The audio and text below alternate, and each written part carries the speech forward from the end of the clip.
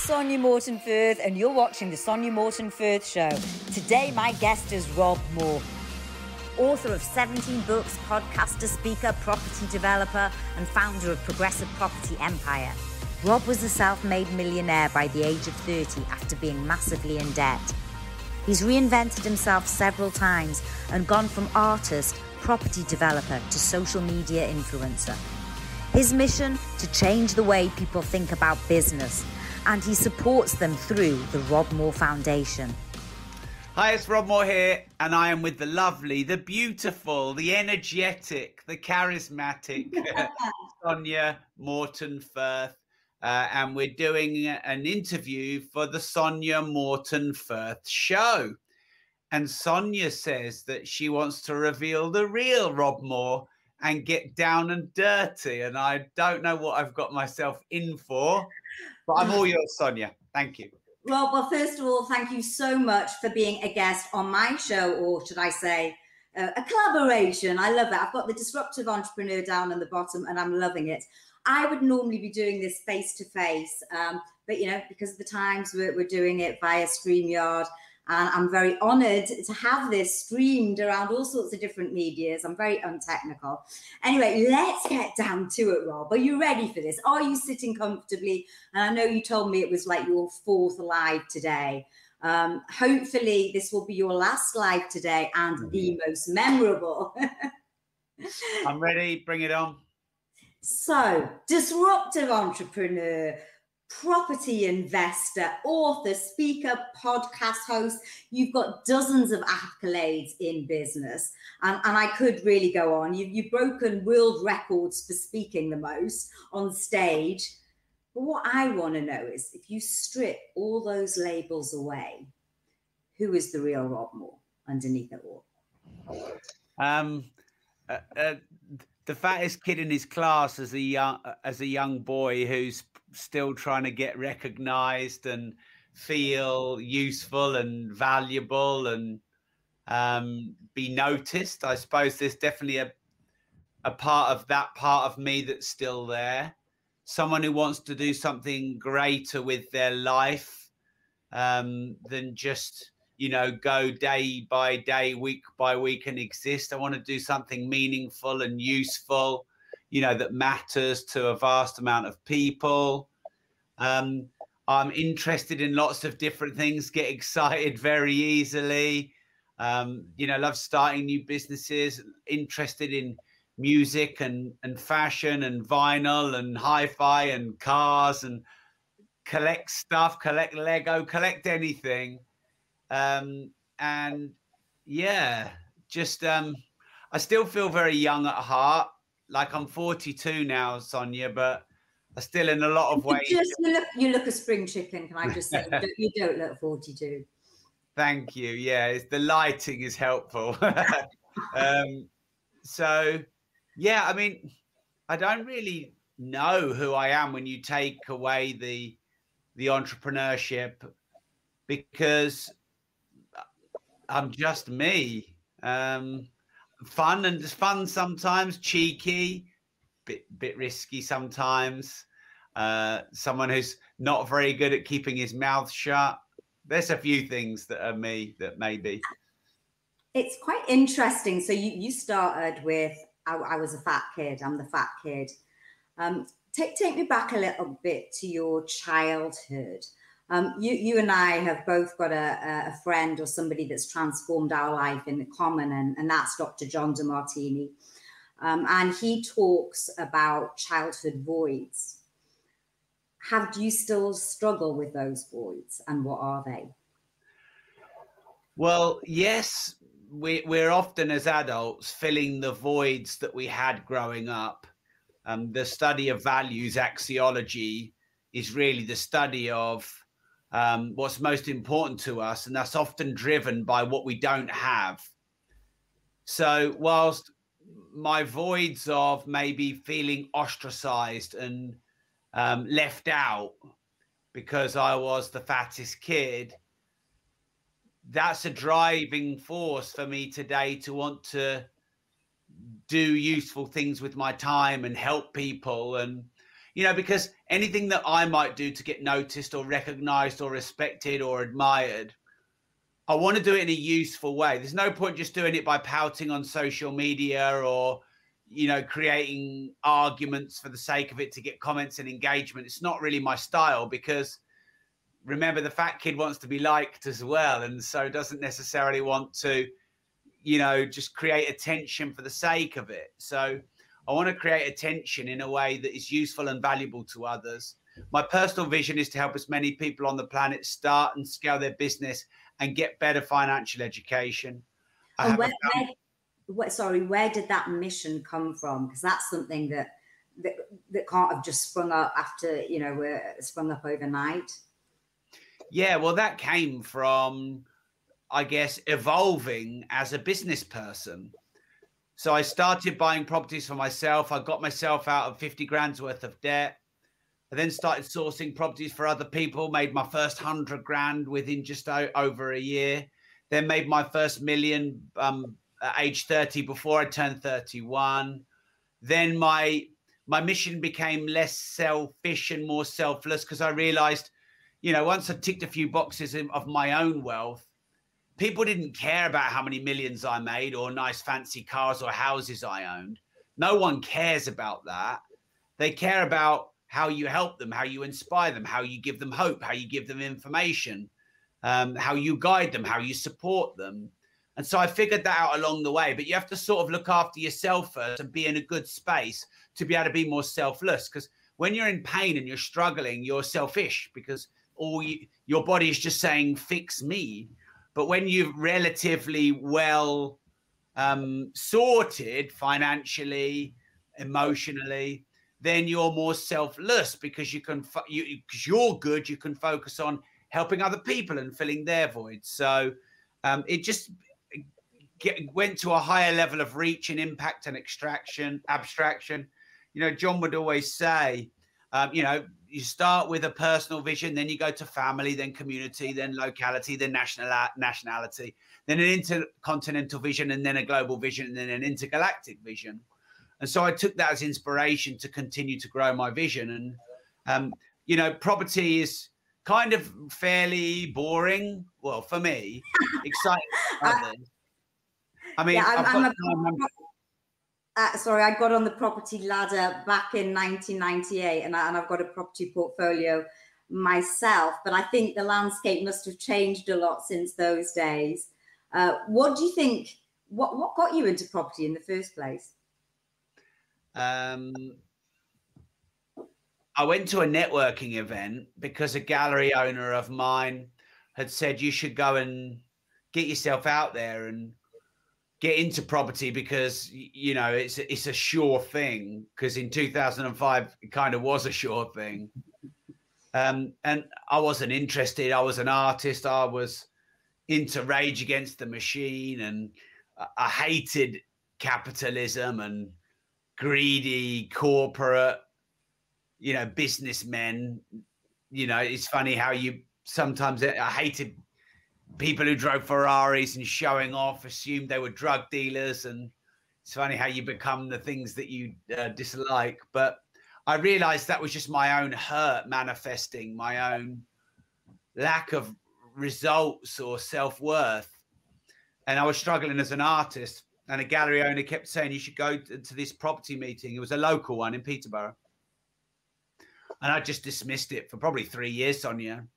And then on December the 15th, 2005, my dad had a massive nervous breakdown in his pub in front of all of his customers, got beaten up and sectioned by the police outside on the front lawn, got sectioned and was held for 3 months, you know, under the Mental Health Act in Ward 5 of Peterborough District Hospital. And in that moment and that week or so afterwards, between that happening and me going to this networking event, I beat myself up so hard and hated myself and felt I'd been a real letdown to my dad, and that, you know, he'd given me lots of opportunity and always supported me. And I was a bit of a loser and complacent and cocky and ungrateful. And I was those things. I was just drifting along with no direction or vision And so it was that was another void that opened up in my life, Sonia. So I had the one from when I was a kid, and then I had this one with the shame.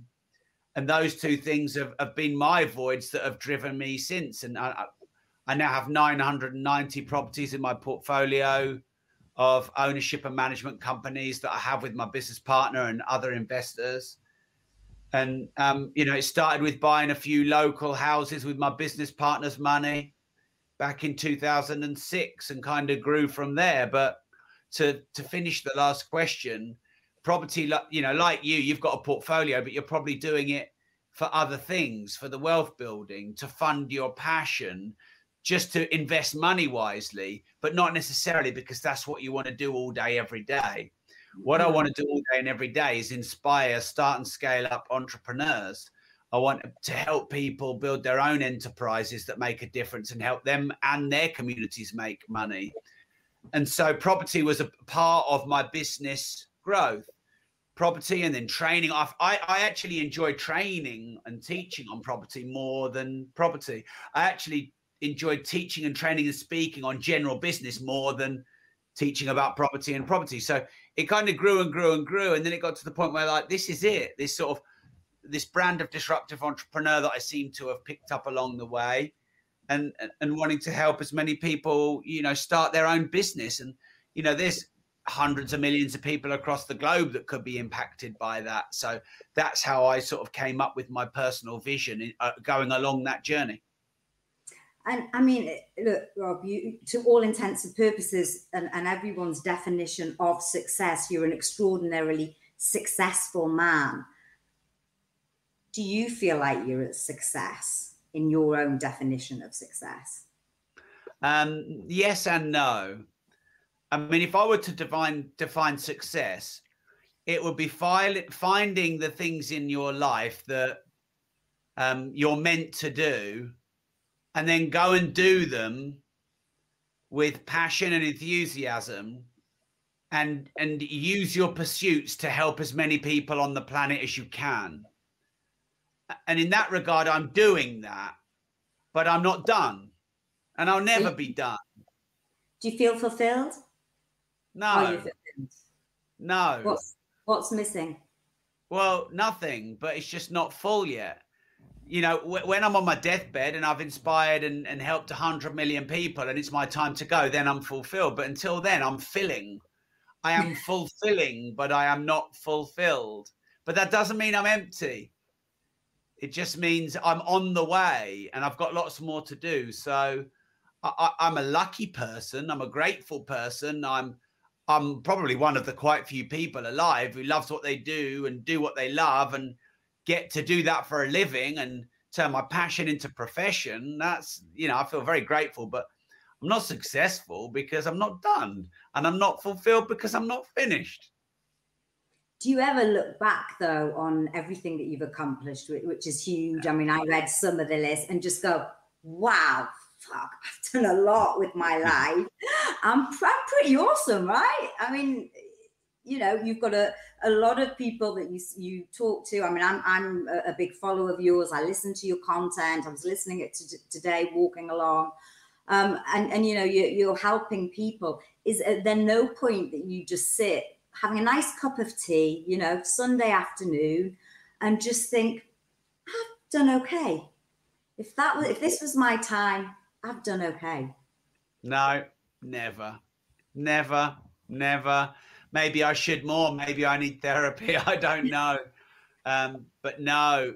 If I've got Sunday afternoon, I'm either going to spend it with the kids, or hopefully do something fun, or I'm gonna get to work and expand the vision and the mission. And I'm never done. No, I mean, I've got a lovely vinyl collection. I've got a really nice hi-fi that I sit and enjoy. I've got 2 amazing children. I've got a beautiful wife. I've got some nice cars. I live in a beautiful house. I've got my mum and dad. They're still alive. My wife's parents are still alive. We've got a lovely little dog. I've got lots of things that I've collected. I'm a very lucky guy, and I've got a great life, and I appreciate it. Like, I'm able to appreciate things more than a lot of people. A lot of people say, oh, you shouldn't it's not about materialism and things. It's about experiences. But I can look at my vinyl collection and go, you know, that's my journey and my £250,000 hi-fi system that I listen to, and go, because I started collecting my hi-fi when I was 14 years old. And I used to buy Hi-Fi News and What Hi-Fi every month and read it. And I started with a little Technic separate system. And what am I now? 42. So 28 years later, I've built it up to a £250,000 music system. And every time I was playing Radiohead this morning, I've not played them for ages. And it just brings back all those memories. There's some real, I don't know how to put it into words, but there's something really transcending, and I'm able to experience great gratitude through that.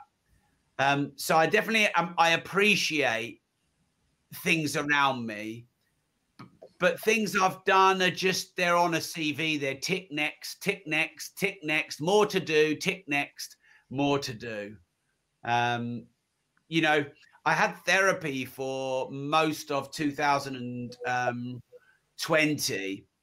And my therapist was always trying to get me to strip away the identity of being an entrepreneur, a world record holder, a multimillionaire, a this, or that, the other, an author, a public speaker, a creator, an influencer, an entrepreneur, an employer, and say, who are you, Rob, without all of that?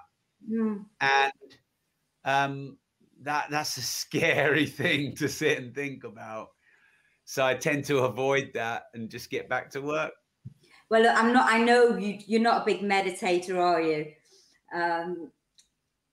And have you tried meditating? Is there something scary about that?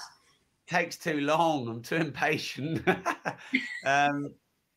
Yeah, I've tried it, and I probably look. There's a million things, Sonia, I could do better or do more.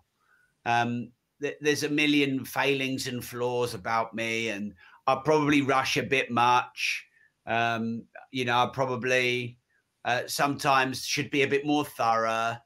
I should probably take more time for myself.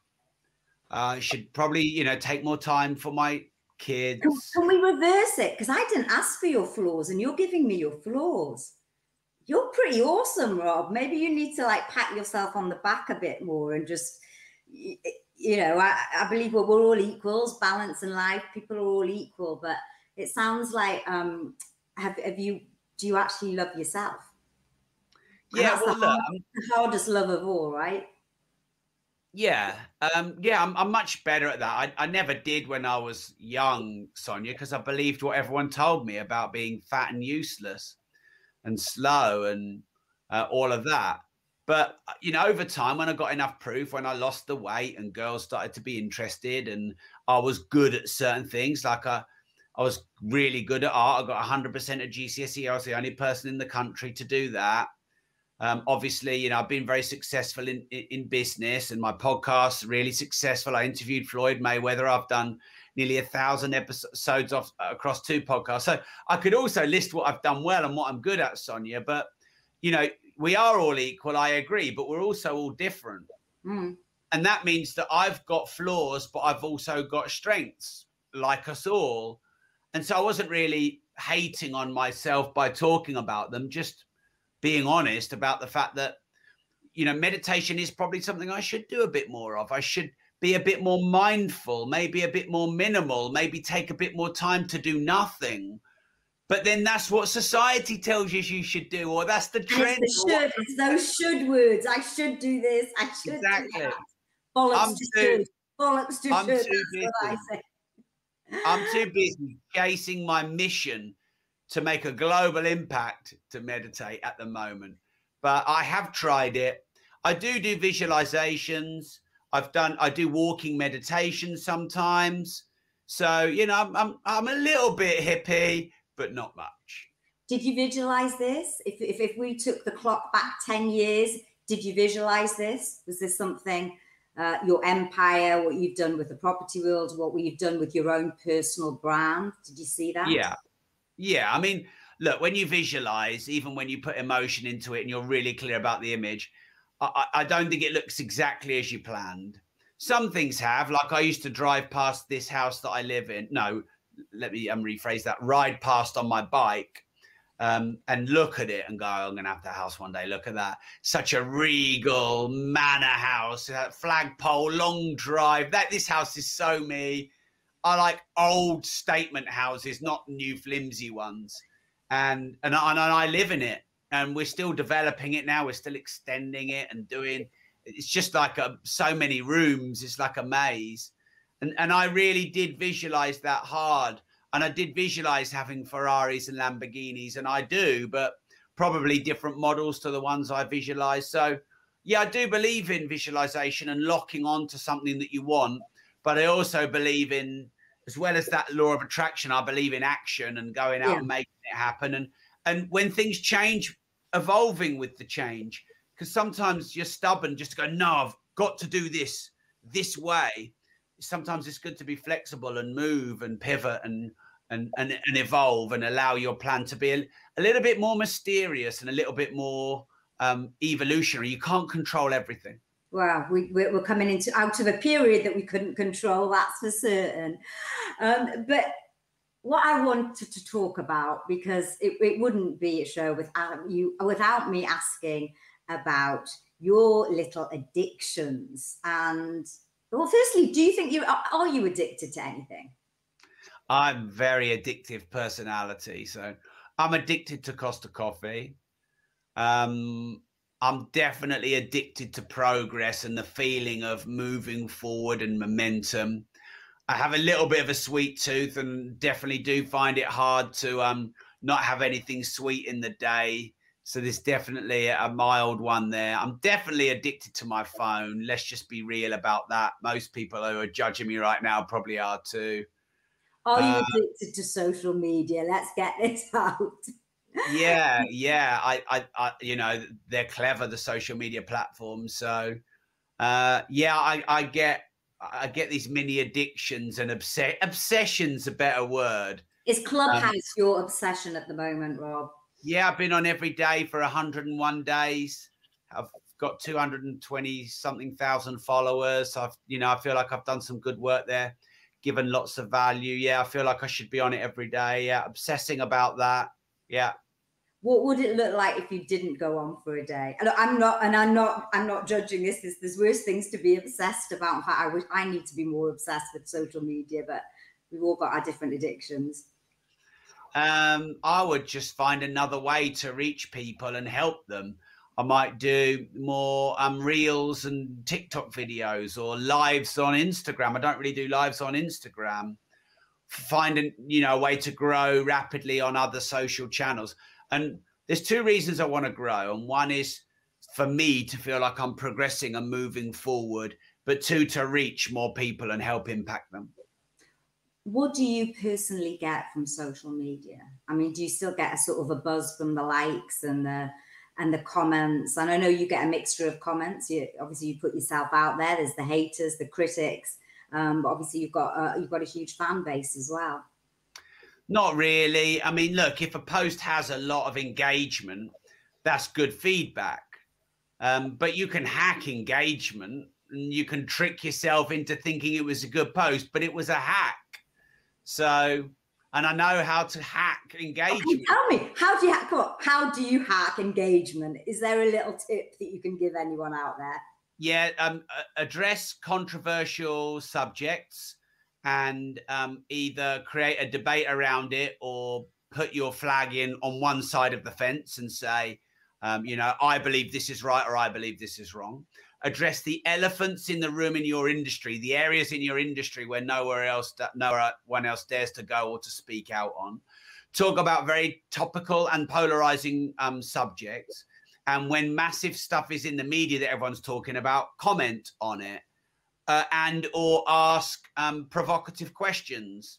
5 ways to hack engagement. I can do that all day, every day. But what's the point? It's vacuous. There's no substance necessary. Some of that there can be, but getting engagement for engagement's sake all the time, it's vacuous. I do it every now and again if I need to bump the algorithms or kickstart some reach, because we are playing games with the algorithms on social media, and sometimes our reach is reduced, and that hurts my mission. But so if I write a thoughtful and meaningful post, or do a thoughtful interview where I think my content has been valuable, I want it to get really good engagement. Yes, but I'm definitely not addicted to the likes and the comments. I quite enjoy the critical comments as well as the positive comments. My critics they need to up their game. I need more. You know, if I want to be bigger, I need more critics. They need to challenge everybody. More critics. Talking about critics and critical voices, how do you control your inner critic?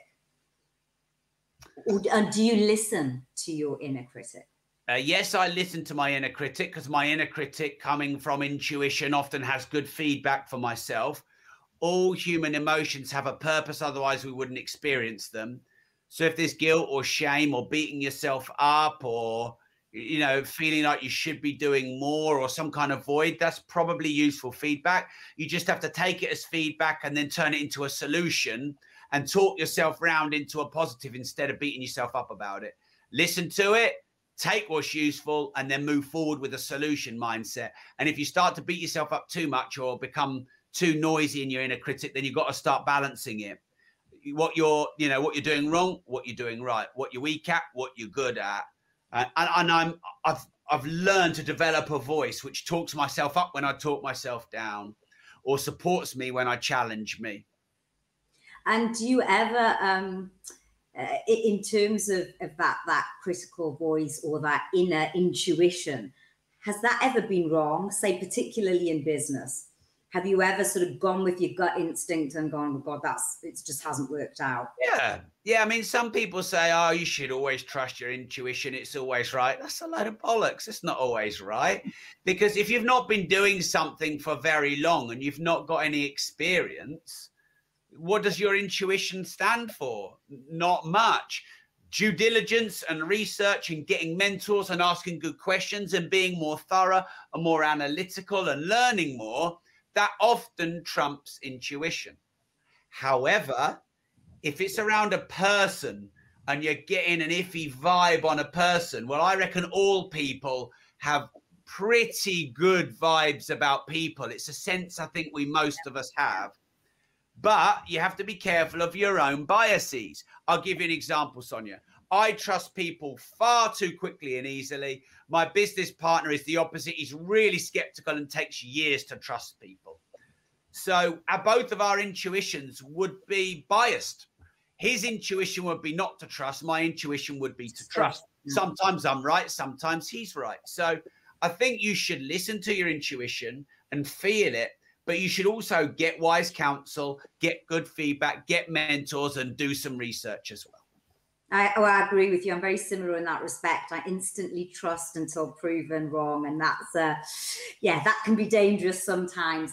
Now, I asked my audience before I came on if anyone had any questions for you, Rob. And it wasn't just one, it was a couple of people that said, if we want to start a business right now, what is the biggest piece of advice you could give entrepreneurs out there that are looking to start a business? Right. Well, I wrote a book called Start Now, Get Perfect Later. And there is so much fear and procrastination and over-analysis, analysis paralysis, trying to get all your ducks in a row and be perfect before you start. That is so common. So for those who can relate, we need to start now and get perfect later. We need to build it on the go, as we go, not before we go. We need to continually improve and create improving iterations rather than trying to build the perfect model right at the start. So that would be my first piece of guidance for anyone wanting to start a business. The next would be to leverage the internet and social media and all these low friction, low barrier to entry, free platforms where you can reach millions of people. Clubhouse, Facebook pages and groups, other people's groups, not just your own. Instagram Reels, TikTok videos, YouTube Shorts, podcasts, and doing interviews, you name it. There are so many channels out there. And some people are like, oh, but Rob, there's so many channels, I'm so overwhelmed. There's also so many opportunities to reach millions of people. So embrace it and leverage and make sure that your business is at least, at the very least, a hybrid model where parts of it can be delivered online. and embrace this mass of momentum and velocity of the internet and of social media and of all these social media connecting platforms. Like the network effect is where more people are connected than ever before. And the quicker and what more wider reaching the network effect is, the more opportunity there is. So previous network effects might be rail or radio, telecommunications, or air travel. The internet was the greatest network effect ever. And now on that network effect of the internet, which reaches 5 million people out of 7 million people, then we can put things on it like currencies, cryptocurrencies, like social media platforms, like ad platforms, like traditional media. These all leverage the existing network effect of the internet. And so they compound this network effect. And I believe we should be leveraging that for our benefit as an entrepreneur. Do you ever discourage somebody from setting up their business? If, for example, a lot of people may give you a reason why, if you ask them, why are you setting up your business? And if they come back to you and say, because I want to be rich or because I want to make lots of money, what do you have views on that? Nothing wrong with wanting to be rich. Nothing wrong. No, absolutely not. Yeah, and nothing wrong with wanting to make a lot of money. Now, who shouldn't start a business? If someone else wants you to start a business and you don't, and you don't, like your parents or an influence, and you're doing it for someone else and not for who you really are and what you're supposed to do, you probably shouldn't start a business. If you value safety and security above everything else, you probably shouldn't start a business. But to be honest, there are so many upsides of running your own business. Autonomy of time, autonomy of thought, autonomy and speed of decision. You pay tax last, not pay tax first. There's so many more incentives that you can do to offset your overheads and expenses. It's just so many benefits. And, and we're entrepreneurs are responsible for most of the solutions on the planet, most of the employment on the planet. We fund most of the public sector. But of course, I'm biased because I love entrepreneurship and business. So if someone else is trying to force you to do it, or you value safety and security, don't start a business. But other than that, give it a go, because you can do a side hustle. You can do it evenings and weekends. You can, build it up while you're working in your job and then equal the income from your job in 12 or 24 months and then hand your notice in. It's not much risk doing it that way. Talking of that word hustle, that Gary Vee made very popular a few years ago. What's your opinion on working 24/7, hustle, hustle, hustle? Is that the way to run a business? No, it's bullshit. Like, when people say I'm grinding it out 24/7, no, you're not. You had 1 hour sleep, you have 3 hours sleep. So just sound bites. Now, look, you have to work hard enough not to have to work hard.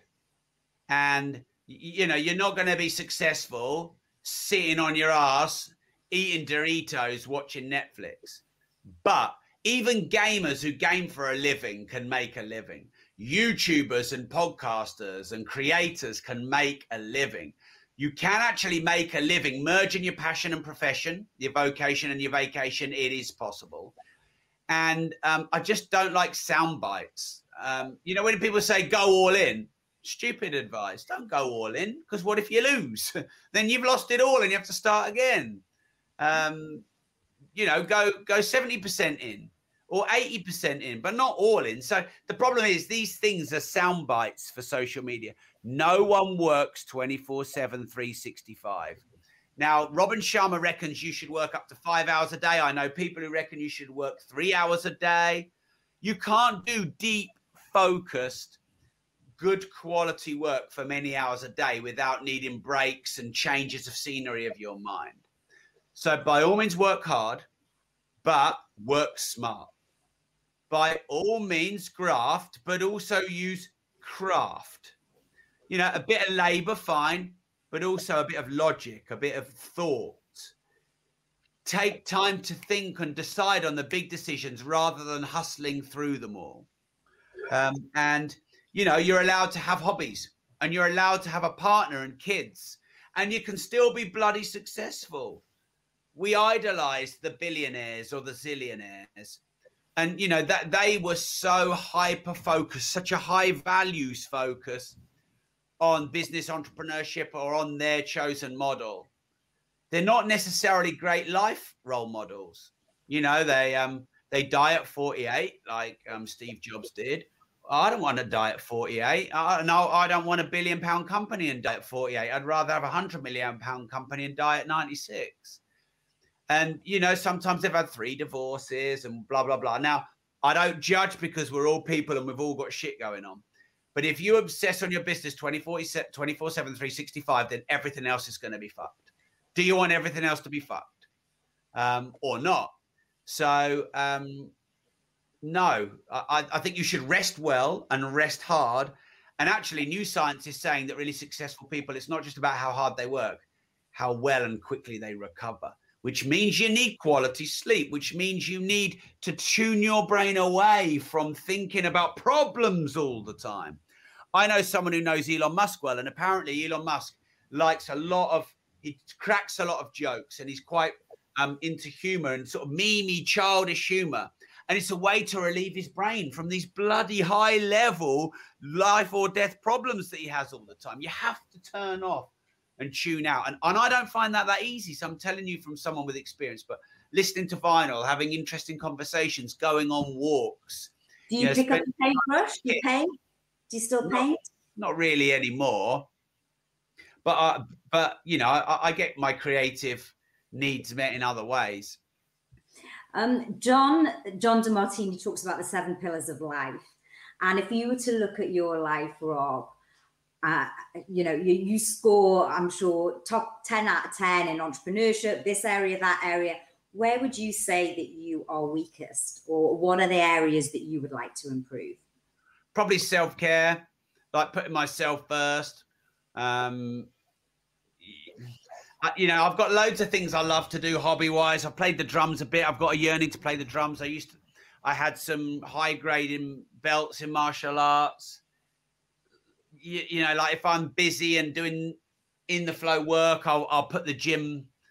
I'll sometimes make it a priority. I sometimes won't. So self-care and probably not that great. I've got much better at maintaining my friendships and relationships. I've been up and down with that in my life, but I've got better at that recently. So, yeah, that's probably what I should do a bit more of, but. You should. It's a should again. One of those shoulds. Yeah. So you've recently brought out a book with a lovely title called Opportunities. Tell me a little bit about the book that's called Opportunities. I'm assuming it's about taking opportunities in life. Yes. So there's only one other book in the whole world written on opportunity specifically, but yet there's millions of mindset and business and personal development books. So I found a niche where it's something that I think is useful to everyone and can be timeless, but is also specific and timely. So, you know, it helps people spot the infinite amount of opportunities that exist in space and time simultaneously.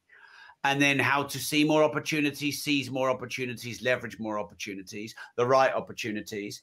And then once you are right for you, but you can't take on, you partner up with other people and you do collaborations and joint ventures. And then this is really important for entrepreneurs because we're often really bad at it, is what to say no to and what to delegate and what to delay and what to delete completely, because often we're doing too many things and saying yes to too many things, or we're overwhelmed, or we chase the shiny penny, or we're starting new things all the time. And so the book really goes through those stages and gives practical tactics on how to embrace, attract and seize and implement more and better opportunities and delegate and delete less and worse opportunities. How do you know when an opportunity is a real opportunity, or one that you should take, or a dead duck that you should keep away from? Right, there's so many factors to this. Wrong time. either in the market or for you. If you don't have the resources, the time, the capacity to leverage it, if it's not within your interest or skill set, if it's too early or too late in the market, yeah, there's at least 5 ways there to ensure you don't take the wrong opportunities. So what's your next, do you have a next book coming out as well? Or because it's what, 18 books, 17 books? This is your 17th book. At my 18th book, yeah. Yeah. How do you write them so quickly? Well, I mean, I've been writing for 12 years, so it's not that quick. Do you get someone to write them? Have you got a ghostwriter, or do you actually write them? Only one of my books has had a ghostwriter involved, and I'm not going to tell you which one it is. People have to guess. They'll have to guess. Oh, that could be a little challenge, couldn't it? Okay, folks, let's guess which one is ghostwritten and which one Rob didn't actually write. If you could do anything without any restrictions of money, time, any or any your skill set, what would you do for a week?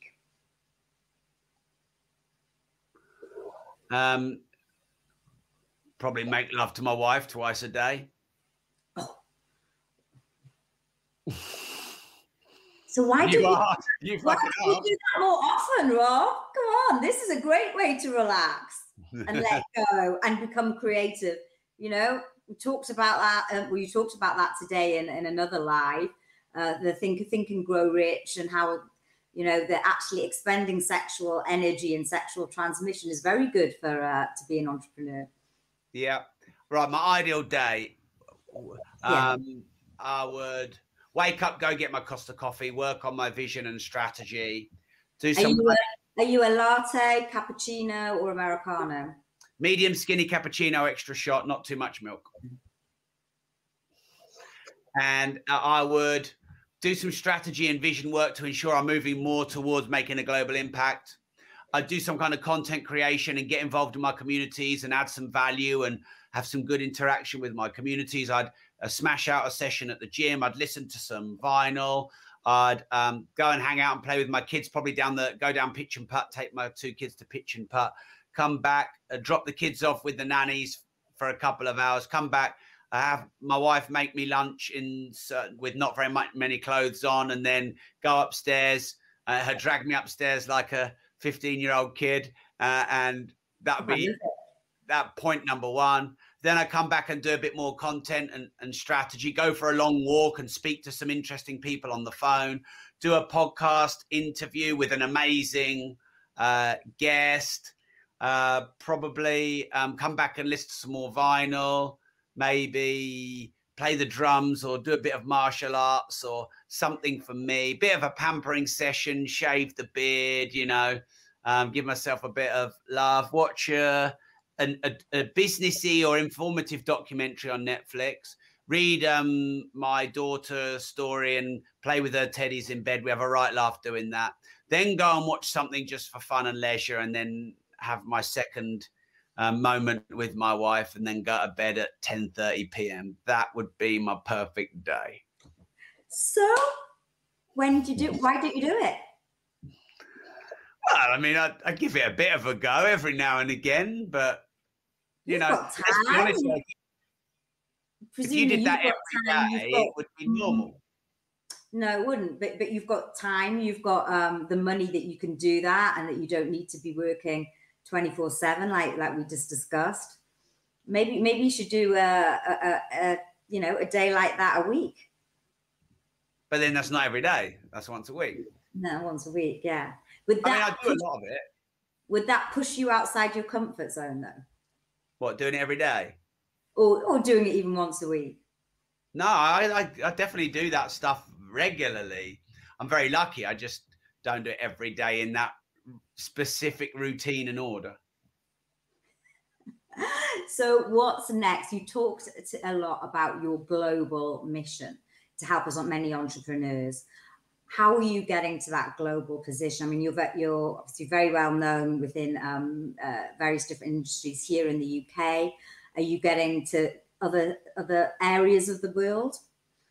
Yeah, so Clubhouse has helped me scale globally. My podcast has helped me scale globally. One of the reasons I really embrace social media is the global reach of it. So that I'm speaking at some very big events with thousands of people in South Africa and America and places like that. So that, of course, helps me as well. So really, it's just about partnerships, collaborations, and then platforms, partnerships, platforms, people that, I can take my message to more people. I'm definitely on the way. I feel like I'm doing decent work. I've got plenty more to do, but I've had a good start. Where do you see yourself in 5 years' time? More grey hairs in my beard, definitely, because they're starting to show. 5 years' time. Any of them?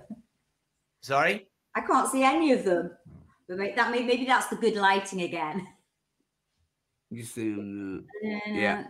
Okay, so 47 years old. I mean, hopefully, I don't know how many people I've reached and had a proper impact on. I hope it's 5 million people, 10 million people. I don't know. So hopefully it's 100 million people maybe in 5 years' time. Hopefully all my companies are global.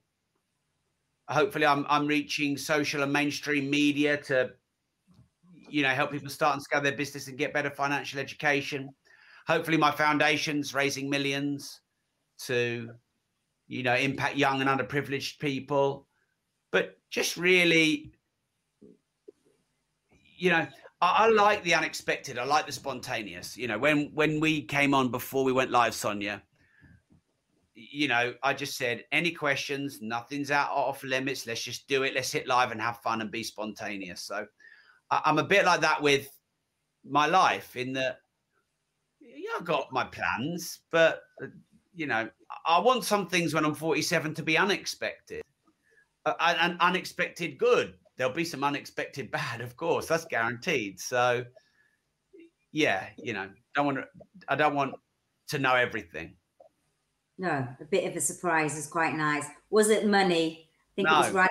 Just asked, was it money? No. It wasn't money.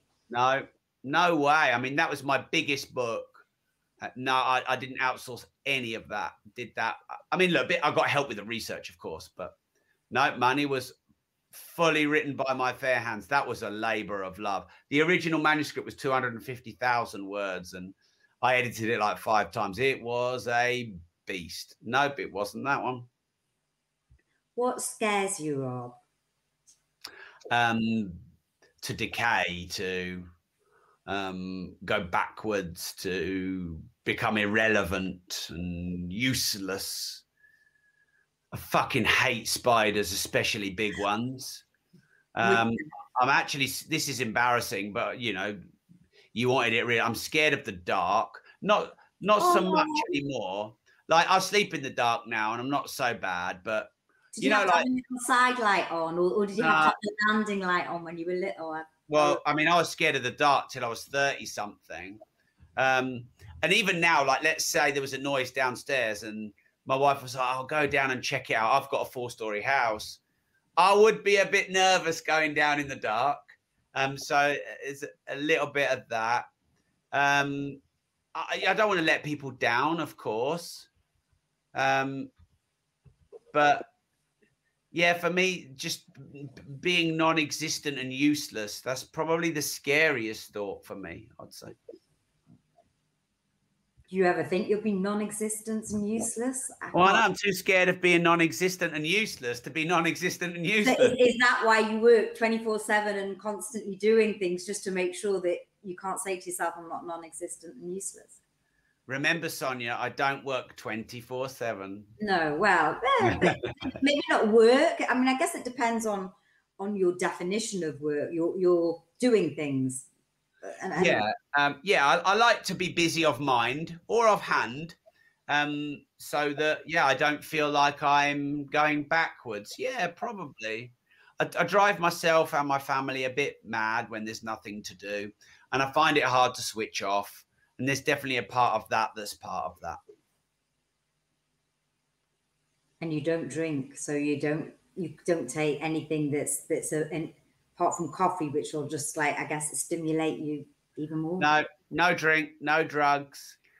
Tried most things. You know, you got to try things once, haven't you? Otherwise, you don't know. Tried most things, but no drink, no stimulants other than coffee, nothing like that.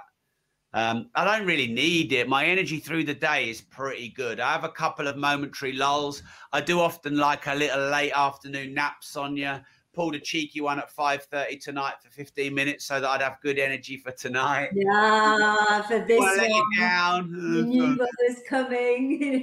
Yeah. You might be in your pajamas, but you're wearing your Alexander McQueen jacket. Yeah, I've got to dress up for you. You always look so nice. You always dress so well. So thank you. Well, that's one of my values, or voids, or values that I discovered from the wonderful work of John DeMartini. I've got so many more things that I want to find out about you, Rob. Who is your next big interview, or who would you like to get on your show next? Ronnie O'Sullivan is one of our next ones, which I'm really excited about. He was in my top 3 of all time. That's happening. I've got a couple of big irons in the fire for big names, but I can't say them. But as big as Floyd Mayweather, who I interviewed recently, if I can pull it off. But I'm going to keep stum on that. Not going to let anything out of the bag. Nope. Look, I ask everybody this, and it's my sort of last question.